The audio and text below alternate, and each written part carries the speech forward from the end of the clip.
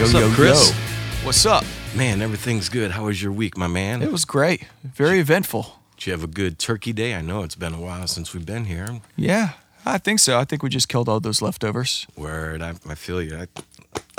I got the leftovers right here chilling, man. So, hey, everybody, welcome to The Sonic Truth. Be sure to subscribe, hit that like button. We're getting things started off here in the month of December. We got 2022 coming up, and I think this will be a good time to look back on a couple of things, in this year and in previous years and past.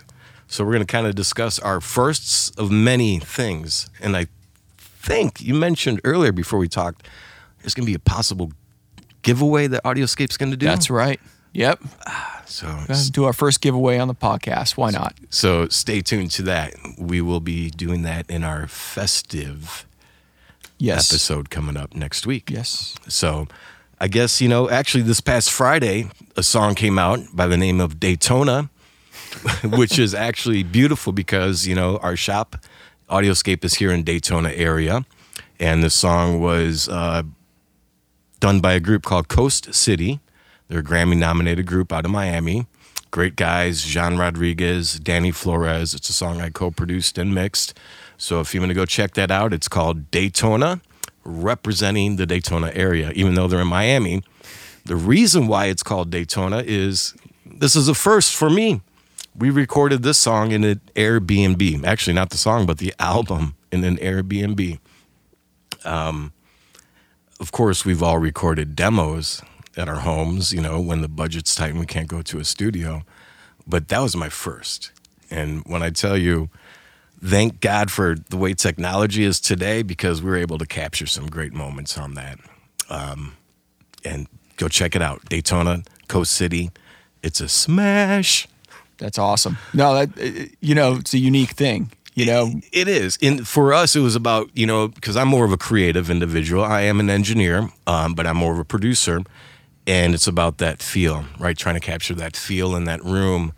And, this past year was a first for me as well. My mother passed away, and the guys reached out like, hey, Jay, we're going to come up to you.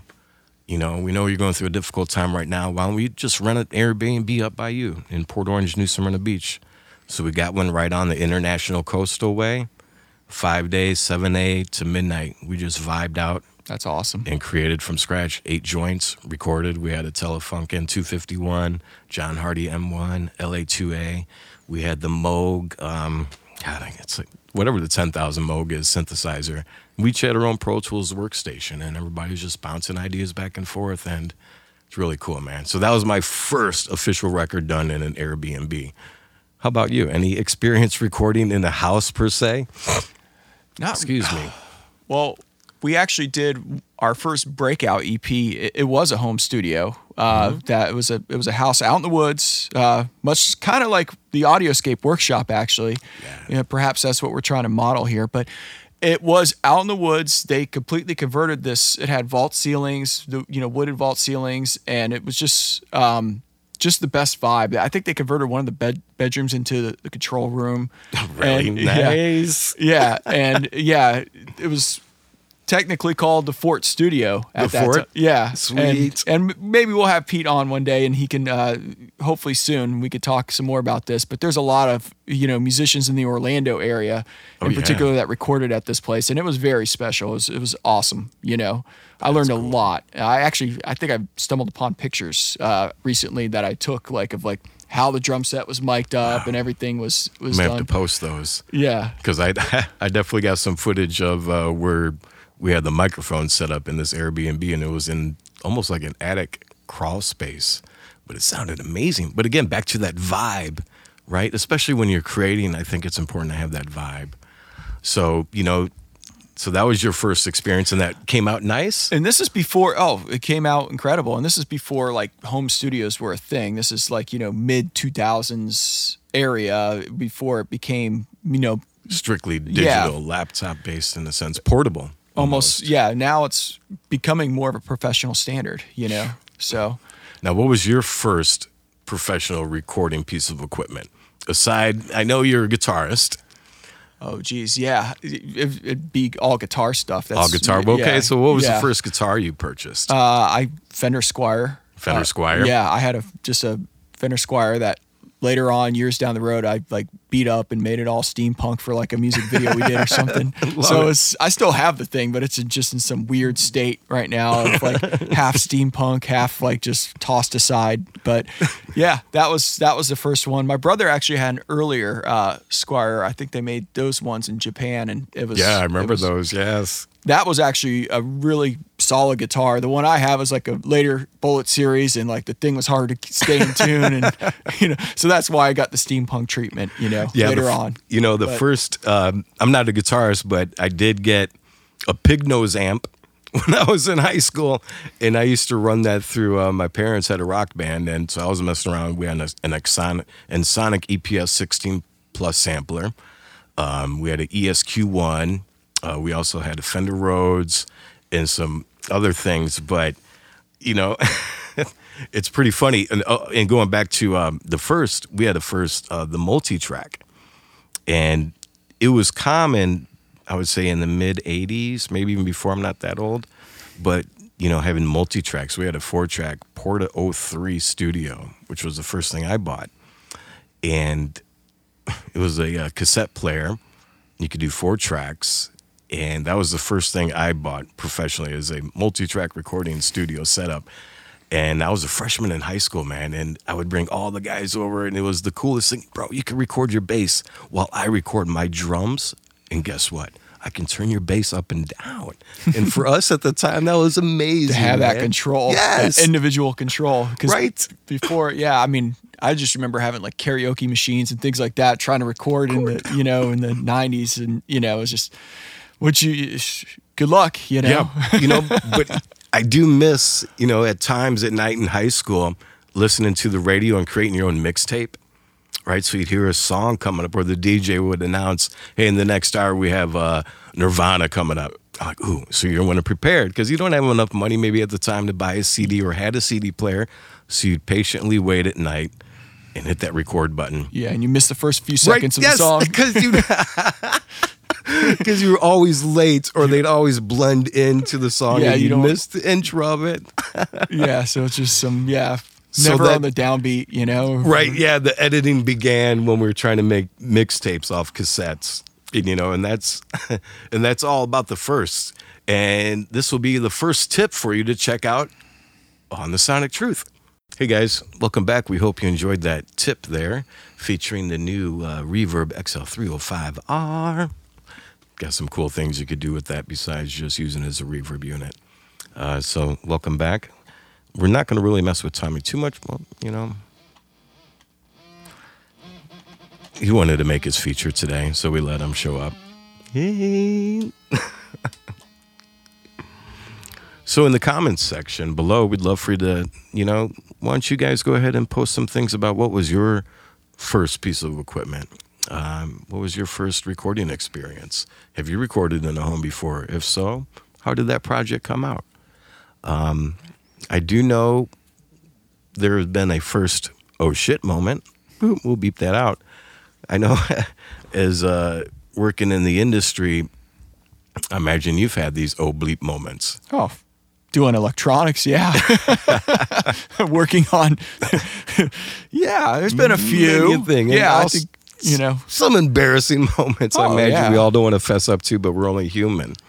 I'll share a story about the transition when everybody started using hard drives. Okay, this was all relatively new for really producers and songwriters, mostly more so than engineers. And at the time, I was working at Warner, and we were producing an artist out in Orlando, and it was my job to come down and cut the vocals and co-write the song with the artist. We spent a week in the studio. The manager was there. The manager forked over a good amount of money for it. Everybody was pleased, happy with the outcome. Get back to Atlanta. We're scheduled to come back to town the following Monday. We contact the recording studio to let them know, hey, we need to schedule some time for Monday. They said, we have a slight problem. Yeah, what's the problem? The data on the hard drives, they were erased.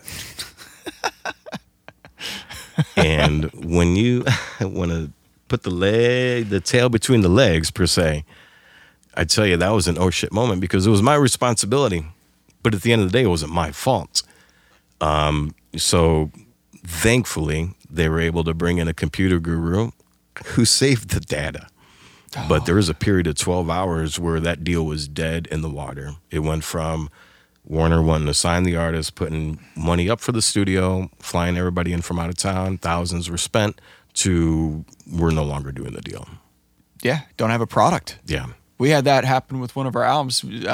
Power supply was like applied. It was like the wrong power supply was applied to the hard drive, just tanked it. Ooh. So we had to, turn it into a specialist. They were able to recover the data. They were able to recover that. Yeah. But still, I think in the end, the hard drive still got lost somewhere in the Shuffle Studios. Yes. So lesson learned from that moment forward. Yeah. I couldn't tell you how many backups of backups I have. And thankfully for the cloud, but, people, please back up your stuff. Oh, you still got to have a hard backup. Vital. Yeah. So vital. You just never know. But, yeah, that was my first oh shit moment. And it's never has happened again. I can tell you that. Not that particular way. Not that particular way. Absolutely. Data's been lost, but not by that method. Yeah, I once, first starting out, wired hot to where the ground should go on a case. So basically I wired the wall to the case. So when I touched the case, I was just touching the wall and shocking myself. Like, why is this happening? Yeah. I wired it upside down, and that was probably one of the dumbest things I've ever done, Lessons learned, man. Yeah. So one of them.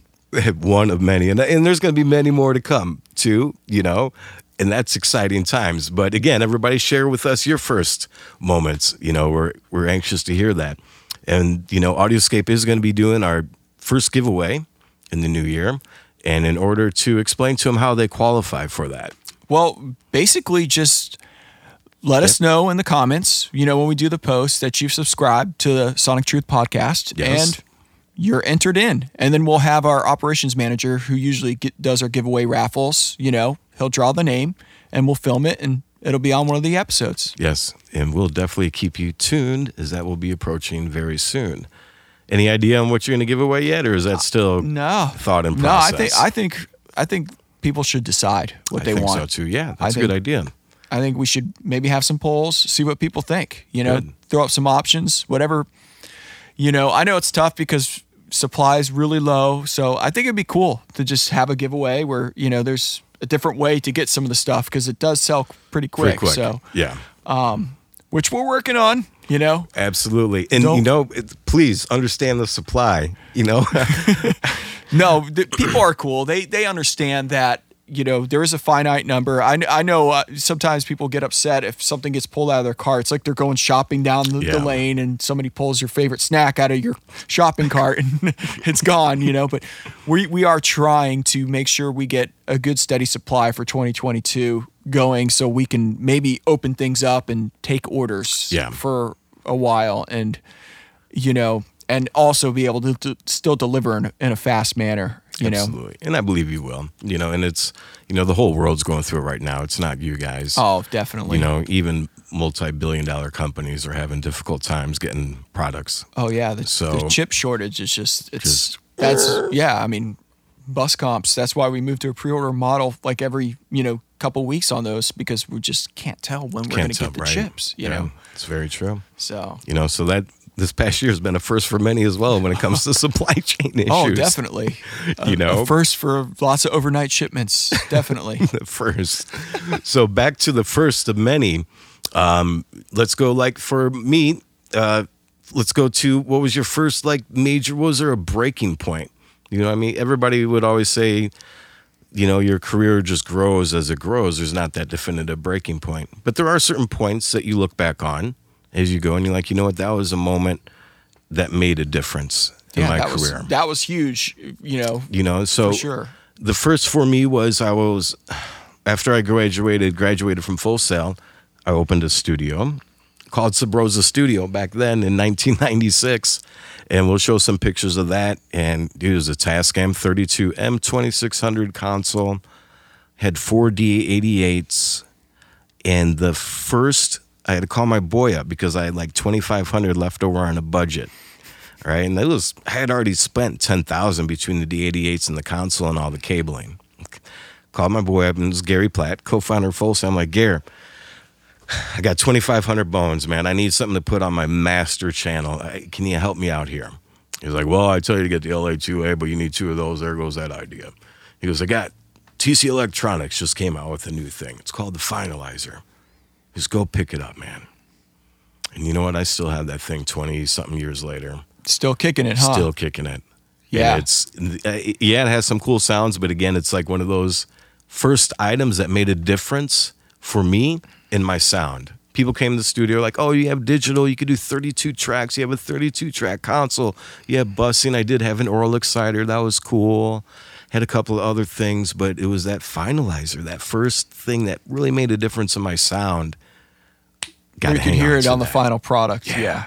Where it made the listener go, wow, put that on there. Wow, put that on there. You know, it's like everybody putting the L2 on the things now, but it was my L2 back then.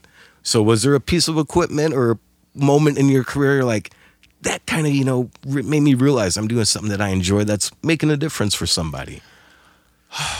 There's like, I know there's hundreds. Yeah, exactly. There's hundreds, hard. Especially when you love gear. I've, been into music equipment since I was like 14 years old. So it's just like, my first Marshall stack, as a guitar player, or the first fuzz pedal I built, or, first recording equipment, I got was, a lot of it was built, just couldn't afford it. So I just started building the stuff like crazy. But yeah, I mean, the first time hand wired it like in LA2A, and with vintage iron was just mind blown, Completely. Yeah. Like, that's so cool. I'll tell you a first in which you and I have worked in the studio. Gosh, this was 2004, 3, I think it was in Orlando. And this was a first for me. We were in the control room. And I don't know if you remember this. I shared this with you a while ago. Probably don't remember. And as a producer, I always hired out mix engineers at the time. Okay, because I kind of stepped away from mix engineering. Now it was more production, hands-on. Well, yeah, you're married to the project, and you don't want to, you've already been too deep into it. Too deep into the production side of things. So we brought in a good friend of ours, Ben Arundel, who's a multi-Grammy winning engineer, super cool guy, up in Vermont now. Yeah, he's in Vermont. Place, real cool spot. But at the time, you had walked up to me into the studio, and we were using on your guitar, I think it was, I want to say the Lexicon 224 delay unit or reverb unit. I can't remember the damn model number. But you're like, I don't want that reverb. I don't want that delay on my guitar. And I turn to you, I'm like, bro, a delay's a delay. Don't worry about it. We know what the fuck we're doing. And you broke down. You're like, no, Jay, I want this. And I can't remember the delay was, but you told me specifically the reason why. And it had something to do with this mono dimension that it was given your guitar. And Ben looked at me, he goes, just give it to him. And we put it on there, and the shit sounded dope. And that was the first, for me, an actual artist cared enough about went on beyond just the song. Too many artists go in, they record a song. Does this sound good enough? Is it cool? All right, cool, thanks. Have a good one.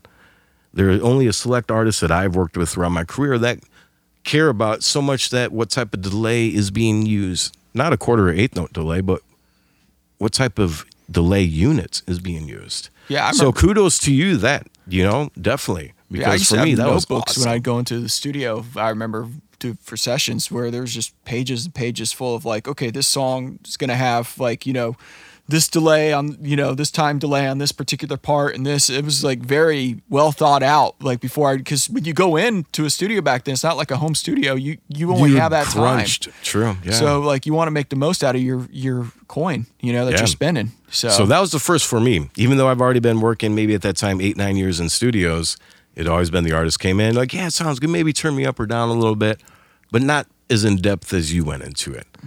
So in turn, man, that's why you create a good product, bro, because you care about it. Care factor is kudos everything. To you on that, for real. But that's important, right? The passion has to be there.